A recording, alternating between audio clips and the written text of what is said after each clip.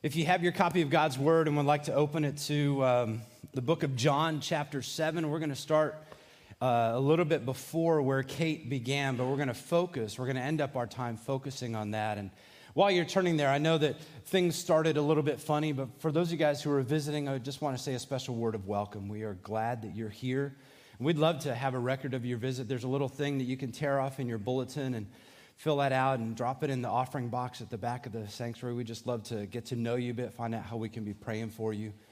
And really throughout the service, if you notice inside on that little flap for all of us, whether you're new, you've been here forever, you can put prayer requests there. But if there's some way that you're feeling like the Holy Spirit is moving in your life, whether it's through song, through the passage that Kate read, or through something that the Holy Spirit is speaking to you that you'd like to process through. Maybe it's salvation. Maybe it's just a time of prayer and counsel. Feel free to put that on there, drop it in the box, and I'll be happy to follow up at some point. But let me pray for us once again as we open the word of the Lord together. God, we come before you. We humble ourselves before you and before your word, and we pray that by your word and through the insight and conviction of your Holy Spirit, you would transform us, we pray. In Jesus' name, amen. Amen. Well, as we begin, I have a question for you.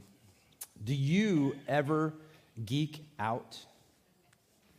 And what do I mean by that? I mean, by geeking out, I mean really, really diving into learning something about something as much as you can, just for the sake of knowing it. It might be a hobby, it might be a career field, it might be something else. Or think about this.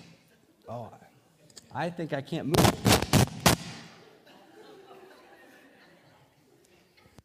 I'm going to go to this mic, okay? So it might be so think about this. What about animals? Zoe loves animals. And I'll give you a little insight into Zoe. Sorry, Zoe. She does like to geek out on animals, learning all the proper bedding for hamsters. And we don't have a hamster right now, but she would love to have some little critters. She's learning, researching, figuring out the best care. I know some of you guys are hunters, and maybe you geek out a little bit throughout the non-hunting season to find out where exactly the great hunting grounds are, right? Or maybe it's architecture. You look around and you see the beautiful edifices in D.C. or other places, or maybe you go up to Falling Water and just get amazed at all of the intricacies of Frank Lloyd Wright and some of these other things. Or maybe for you it's art. Maybe it's different medium of art, how to use watercolor, how to use oil, how to use ceramics or anything like that. Or maybe you, like me, like to geek out over cars. Not so much about the intricacies of how an engine works, because I know nothing, but how fast they go and how quickly they get to that place. Or maybe your geeking session is over cooking. Finding out the best new recipes, figuring out the way to make all the flavors come out of stuff. And we can keep going. Talk about cryptocurrency or financial news. Oh, what about knitting and sewing? Finding out the latest techniques in how best to fashion a piece of work together. Some of us like to geek out over news events, maybe a little too much. Or maybe it's geeking out over musical skills, working to hone those skills and make your fingers work in all the right ways. Or maybe for you it's sports. Getting the latest detail on how many three-pointers that guy has shot, or how many home runs, or what the ERA is for this pitcher, or the quarterback rating. Or maybe it's just in general technology, going from 4G to 5G to million G, and how all that's going to work out. Or maybe your geek sessions happen over theology. You want to study the latest book by some high-thinking gospel coalition person and figure out how this nuance impacts your life. There are so many ways that we can geek out. We can geek out by reading print media like newspapers and magazines and books, and we can get it through normal news outlets like radios and televisions and cable news. But now with the advent of all these podcasts and YouTubers, there are so many ways that we can geek out. Today, we're going to geek out with something that you have in your hand. And that is with the Word of God. Is that okay? It's going to feel, today is going to feel a little bit different because today is going to feel more like a classroom. We're going to look at stuff. So if you have your copy of God's Word, I want to encourage you to open up a printed copy of God's Word, something like this, okay? If you don't have one of these, grab the Bible that's in the pew in front of you and open up to John chapter 7. Because the reason why we're going to do this is because I want you to see some things that are there that are in this passage that we're going to be looking at today. So whether you have an ESV or KJV, an NIV, an NASB, you should be able to do what we're about to do in your own Bible. And if you don't have a Bible at home, feel free to take the Bible that's right in front of you. If it's not in very good shape, come talk to me and I'll get you a better one. But I want to make sure that you have this. And I want to tell you, we're not geeking out just to be nerdy. And by the way, no offense to nerds, right? We're doing this so that we can understand and appreciate the beauty of the Word of God. Because as I mentioned in the midweek, I think God inspired people to write His Word the way they did, to organize it, to fashion it for a reason, so that we would understand it, so that we would have an appreciation for what is there. Again, we're going to start in John chapter 7, verse 14. And let me just take us back real briefly, because if this seems familiar, it's because about 4 weeks ago, Pastor Ermal started us talking at the beginning of John chapter 7. And then he introduced the Feast of Tabernacles to us. And then the next week, I talked about the woman who was caught in adultery and how Jesus handled that. And then the week after, we talked about Jesus' claim to be the light of the world. And then last week, we considered what he said when he said to abide in his word, abide in his teaching. So now we're going to come back and take a look back at these two chapters that we've now spent 4 weeks on. And we're going to look at it one more time. And I promise we're not going to come back to this. I shouldn't promise. I don't think we're going to come back to this again the rest of the year. But I want us just to look back at something. We're going to consider all of chapter 7 and 8. And if you get the midweek email, you know that I gave you some homework, right? Anybody do their homework? I'm just kidding. Don't raise your hand. I don't want to be depressed. But I challenged you to read over these two chapters a couple of times and making notes of things that are repeated. Making notes of things that happen, that show up a couple times, because they're there for a reason. So if you did your homework, you probably noticed, wow, there are certain themes that come up again and again. And as we do this, part of the reason I wanted you to do that is I want you to see one of the tools that biblical writers use in helping us understand and helping us grasp the Word of God. And that is something called a chiastic structure. And we've mentioned that before. We mentioned it a while ago, but a chiastic structure, or a chiasm, as the Lexham Glossary of Theology says, is a literary structure where parallel elements correspond in an inverted order. What? You have A, B, C, and then notice what it says there: C prime, inverted, B prime, and A prime. So it's the same thing, just in reverse order, kind of restating something or taking another view of the same thing. Part of the point of a chiasm is to use patterns to focus on a central theme, to get us to really wrestle with something that is there in the text. These can also be used as a mnemonic device, as a way of helping us memorize and rehearse the Word of God. In fact, when we were doing our overviews if you remember, we did sermon overviews of all of the books of the Bible. And when we got to the book of Lamentations, the entire 5-chapter book is one big chiasm. It starts at the beginning at kind of a depressing place and moves forward until the very middle of the book, When we get some of those greatest words that we've heard, great is thy faithfulness. Your mercies are new every, and then it descends back to the same challenge that they're in, because after all, it's called the book of Lamentations because they're not very happy at that point. They're lamenting the situation they're in. And so today, as we study John 7:14 through the end of chapter 8, we're also going to look at this chiastic structure. We're going to look at how John formats this. But we're also going to ask the question, why? What is John trying to get us to understand? What is he trying to get us to do? And so I want to just give you a few steps here, and we're going to look at these very, very in a more blown out way. But if we were to look at, is there something here? The first thing we have to really begin with is observation. We have to ask the question, well, what is there? And then we have to figure out, well, if is this a chiasm? Are there themes that are repeated in sort of a balanced way? Is there something we should look at? Then the next thing we'd want to do is find the bookends, the beginning and the end. And what is the parameters? What are the parameters for our conversation? And then we're going to match things up and then finally consider the middle of it. So let's look at this passage and see what pattern emerges. And so, as I said, the first step is really to observe.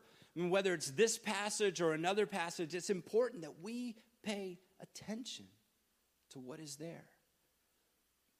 Don't just read it and say, oh, I got it, check, devotion's done. But take time. Read big chunks of Scripture, read small chunks. Observe, pay attention to what is there.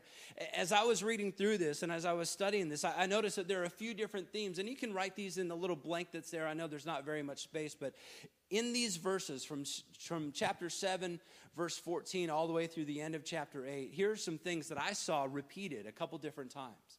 One is the theme of killing. The theme of killing. And in fact, Jesus brings up the idea that the people are trying to kill him. And then the people bring up the idea that maybe the religious leaders are trying to kill Jesus. And then he brings it up again. Another theme that is there is that Jesus gets accused of having a demon, being demon-possessed in a couple different places. We also see that Jesus talks about, he discusses things around the judgment, about the way that he judges, around the way that they judge. Warns them not to judge. Another theme that comes up is the idea of seeking. Jesus tells them that they will seek him, but they will not be able to go where he's going, and they will not find him. Then he makes a couple of bold statements that we've looked at, and we're going to see this again. So if you're not getting all this, we're going to get it in just a minute. We see and kind of one of the things that helps us get to the beginning and the end is we see Jesus' proximity to the temple. And so let me just kind of talk about it briefly. So number 2 is the bookend, looking at the beginning and the end. And normally, when I'm studying a chiasm, it would make like a sideways V or a greater than sign. Or from your perspective, less than sign, because the first one and the last one correspond with each other.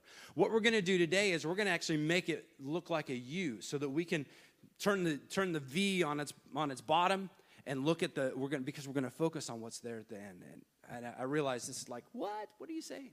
So let's look at the bookends. Let's look at the beginning, the top end of the U, or the top and bottom of this greater and less than sign. And really, what we have here is, here's your blank. Letter A is Jesus enters the temple. We see that in John chapter 7, verse 14. Remember, it's roughly the middle of the feast. Jesus shows up, and it says that he went into the temple and began teaching, began instructing people. Well, then the question is, when does Jesus leave the temple? If you were reading through everything, you'd see that there's a point in the middle, and we talked before about the little pericope, the little story about the woman caught in adultery was inserted later. If we pull that out for a quick moment, where does Jesus exit the temple? I'll give you a hint. 8:59. It's the very last verse, right? The very last verse that we're looking at. Jesus exits the temple. In fact, it's not under good circumstances because they picked up stones to throw at him. So he exited stage left.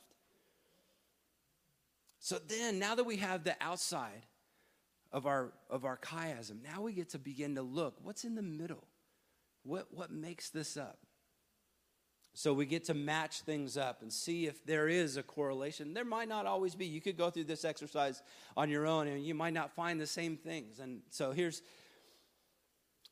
let's look at this together. So letter B, Jesus says they seek to kill him. Look at what he says in verse 19 of chapter 7. Has not Moses given you the law, yet none of you keeps the law? Why do you seek to kill me? He asked them that question. Well, guess what? That question comes up again in chapter 8, verses 37 to 40. Jesus says they seek to kill him. I know that you are of the offspring of Abraham, and yet you seek to kill me because my word finds no place in you. So you see in the first chapter, chapter 7, and now in the second chapter, you have these parallel things going on. Wait, it came up twice. Let's pay attention to that. So what's the next thing? Letter C, the accusers say that Jesus has a demon. And the crowd answered, you have a demon. Who is seeking to kill you? Ironically, just a few verses later, they're telling him, hey, isn't this the guy the religious leaders are seeking to kill? And then again in chapter 8, verse 48, the accusers say he has a demon. Are we not right in saying that you are a Samaritan and have a demon? So there's now two parallel statements in different places. We're moving towards something. The next thing we see, letter D, is a warning about judging. In 7:24, Jesus says, do not judge by appearances, but judge with right judgment. And again, in a parallel set of verses in chapter 8, another discussion about judging, verses 15 to 20. You judge according to the flesh. I judge no one. And even if I do judge, my judgment is true. For it is not I alone who judge, but I and the Father who sent me. Another observation we can make is the next one, letter E, a warning about seeking. Jesus then in 37:32 to 36, Jesus said to them, I will be with you a little longer, and then I am going to him who sent me, and you will seek me, and you will not find me. Where I am, you cannot come. That same theme comes up again, where Jesus, in letter E prime, in chapter 8, verses 21 to 24, where Jesus says they will seek him, but they will die. So he said to them again, I am going away, and you will seek me, but you will die in your sin, and where I am going, you cannot come. So do you see kind of how it's working and how John is bringing us to a point and he's taking us out of that point? So we're going to get to the middle and we're going to find out what is the point he's trying to get us to understand. There are two more that we need to look at. One, and these are two bold statements by Jesus. One is Jesus cries living water. He says on the last day of the feast, the great day, Jesus stood up and cried out, if anyone thirsts, let him come to me and drink. Whoever believes in me, as the scripture has said, out of his heart will flow rivers of living water.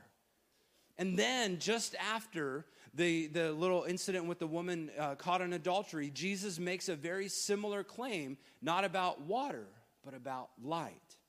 He says, I am the light of the world. Again, he spoke, I'm the light of the world. Whoever follows me will not walk in darkness, but will have the light of life. Now, if you're in my Bible, one of the things I did is in the margins. By the way, this is the Bible you guys gave me in October. Thank you very much.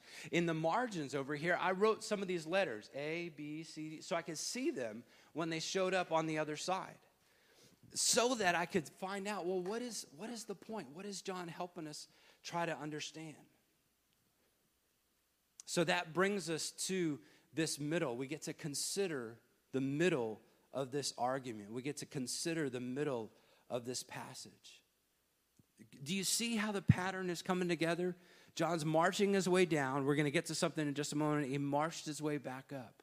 And all of these things kind of correlate. If you notice, there might be a slight discrepancy in some of the orders, but all the themes are there. So let's consider what John is trying to help us understand. Essentially what we might call, in this case, the identity inquiry. The identity inquiry. See, ultimately in this section, John is bringing to our attention this argument that is happening among two groups of people. It's happening among commoners, and it's happening among the religious leaders. They're really trying to figure out, who is this Jesus? What is this guy? And what do we do with him? So it begins with a debate among the people. You see, these people are not thinking clearly. They've heard him, and they've said, wow, he's got some good things to say. Is this the Christ? No, he can't be the Christ. He's from this place. He can't be from there. Some people want to call him the prophet. If you remember way back in Deuteronomy chapter 18, Moses told the people of Israel, he said, there will be a prophet like me, and him you should listen to. Pay attention to him. So some people were always looking for, who is this one prophet, this one guy? Maybe Jesus is that guy. But then some people are saying, no, this is the Christ. The Messiah, the anointed one. Clearly, they're thinking the prophet and the Messiah are two different people. And yet I think one of the things that we have to pay attention to is that that John is helping us see, no, the prophet and the Messiah are one. And that one is Jesus Christ. But then they ask this question about his origin. Look, real briefly, if you have your Bibles open, look in verse 42 of chapter 7. I'm sorry, look at 41. He says, this is the Christ, but someone says, is the Christ to come from Galilee? Has not the scripture said that Christ comes from the offspring of David and comes from Bethlehem, the village where David was? So there was a division among the people. So they begin to question. They say, well, this guy sounds like a Galilean. He's called Jesus of Nazareth. He can't be the Christ. The challenge is, so those of you guys who have attended a handful of Christmas Eve services, where was Jesus born? Bethlehem. What line was he from? The line of David. He is the very person that they are trying to figure out, and yet they don't believe. They haven't asked the question. They haven't inquired, Jesus, where are you from? Of course, Jesus is always talking about his heavenly origin, and he's not talking about his earthly one. But they haven't inquired. They haven't asked the question, where were you born? They're just assuming because he talks like a Galilean that he's from Galilee originally. So once they get to this conclusion, the normal people like us, they get to this place, we don't know what to do with Jesus. John points out that they're not the only ones who are having this problem because there's a debate among the leaders. Now, this debate among the leaders is prompted by the fact that they had sent the guards, they had sent the security of the temple to go and arrest Jesus and bring him in. Now, these aren't like military people. This might be like deacons, okay? Big, burly deacons who would say, hey, come, Jesus, we need to talk to you, right? And so, but these guys come, the officers come back to the religious leaders, and the religious leaders are, why are you empty-handed? We told you to arrest him. And they say, we have never heard anyone talk like this guy. So instead of seeking more information, the religious leaders claim that the officers had been deceived. And then they say that all of these other people who are following after Jesus have been accursed. They've been deceived. Now they're cursed. They are ignorant and unwilling, unable to make a rational decision. But then one of their own, Nicodemus, look in in chapter 7, verse 50. It says, Nicodemus, who had gone before him, we read about that in John chapter 3, who was one of them, one of the Pharisees, said to them, the other Pharisees, does our law judge a man without first giving him a hearing and learning what he does? Nicodemus is trying to say, hey, guys, should we pay attention to this? Should we inquire? Should we ask questions? And yet their response, they're basically saying, are you from Galilee too? And then they ask this really interesting question. They said, see to it, search and see that no prophet rises from Galilee. They're trying to say, the scriptures don't talk about Galilee, and it's true. In the Old Testament, the region of Galilee was not known as Galilee. It was known as Samaria. And so they're looking at it, they're saying, see to it that no prophets have arisen from there, or no prophet was going to, and yet there are 3 prophets that we have in our Old Testament who were from that region. One is Jonah, and we can read about him in 2 Kings chapter 14, verse 25. Another one is Elijah. We learn about his origins is from that region in 1 Kings 17:1. And also Nahum, who has a whole book. And we see that in Nahum chapter 1, verse 1. So to some degree, for some reason, these guys are all biased against Galileans. They say, well, he's from there. Hey, we can't listen to him. He's not like us. So we have to keep in mind as we think through this that when John originally wrote this, he most likely wrote this to the people in Ephesus. People who had initially believed in Jesus Christ and then were falling back. They're beginning to doubt. They're beginning to question. And so he keeps bringing back into their, trying to get them to pay attention. Here is who Jesus is. That's why he's written this. And so as we think about the central part of this chiasm, we have to ask the question, why did John organize this way? Why did he bring all of these things together? Why did he make this argument the central part of this debate? So maybe John has organized all of this together as a means of inviting us into the debate. Maybe he's raised all these questions. Oh, he's a demon. He's illegitimate. He's all these things. They're seeking and there's judging and all. Maybe he's bringing that all together so that we would pay attention and inviting us to wrestle with who Jesus is. Remember, as we read a couple of weeks ago, Jesus said, if anyone thirsts, in John 7:37-38, if anyone thirsts, let him come to me and drink. Whoever believes in me, as the scripture has said, out of his heart will flow rivers of living water. And then again, Jesus said, I am the light of the world. Whoever follows me will not walk in darkness.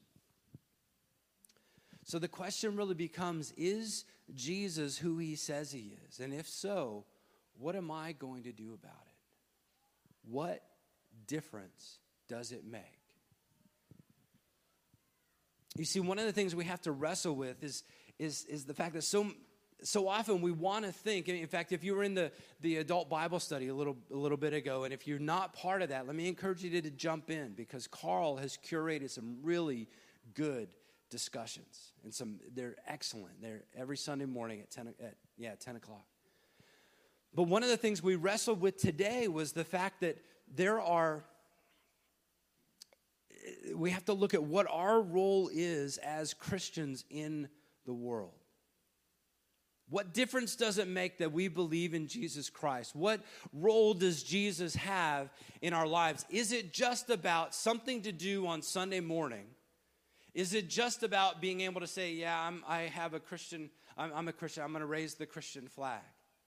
Or is it going to make a difference in our lives Monday through Saturday?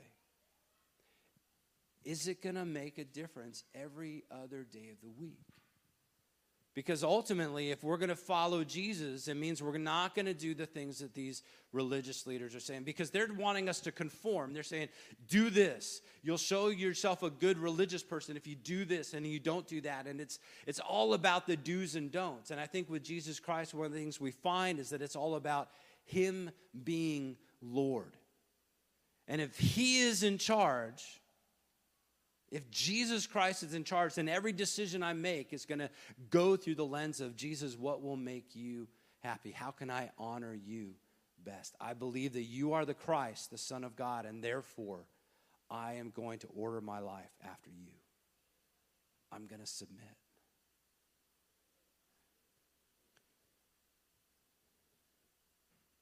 What difference does it make? See, as we submit to the lordship of Jesus Christ and allow him to transform us, then it's not about obeying a set of rules. It's about obeying a person who has revealed his will for us in his word. And we get to come to it daily. We don't have to have an interpreter. We don't have to have a guru. We don't have to have a leader that says, this is what it says. You have access to the word of God, and I pray that you use it. Study it. Pour your life into understanding what it says, and then living it out, asking God, how can I live this out fully?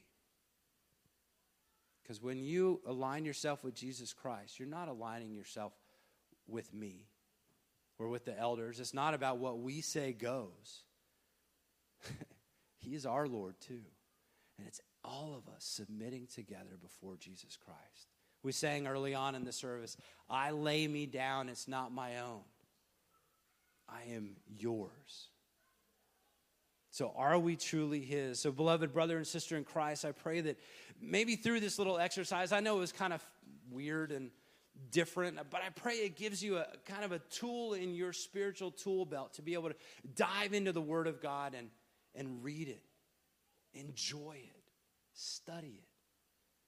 Not just to geek out and not just for intellectual assent, but for transformation. Say, God, why did you do this? What are you calling me to do? But I also pray that we will have confidence in Jesus Christ, that he's more than just a good teacher. He's more than just a religious leader. He is the anointed one of God. And he is the one that we want to hitch our wagon to, that we want to be identified with for all eternity. And friend, if you're not yet a follower of Christ, I think John is inviting you into the debate. He's inviting you to say, well, who is this Jesus? Is he worth following?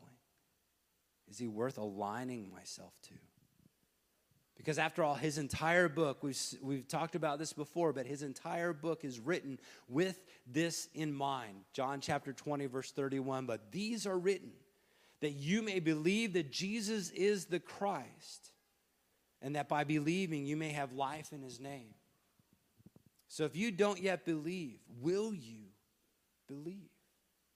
We sang about that. I believe in God our Father. I believe in Christ the Son. I believe in the Holy Spirit. Our God is 3 in 1. I believe in the resurrection when Jesus will come again. Oh, I believe in the name of Jesus because he is the source of living water. He is the illuminating light in the world. He shows us how we should live. He is the catalyst for change in the world. That was one of the topics that came up this morning in that class. How do we get on the right side of history, right? History is always changing. There's all these trends. Well, the Word of God never changes. So if we're on Jesus' side, we're on the right side eternally. Jesus is the only means of eternal life in the kingdom of God. And he is the way to be reconciled with God. So if you don't yet believe, I pray that you would. Let's have a conversation and talk about that. Let's close in prayer. God, we do thank you so much for your word, for this time, for the joy that we have of studying your word together. And God, I pray that you would help us. Help us to walk in light of who you are. Help us to live rejoicing in all that we have through Jesus Christ. God, we thank you for your word. We thank you for calling us to be your people. Help us to walk in a way that honors you. We ask this in your holy name. Amen.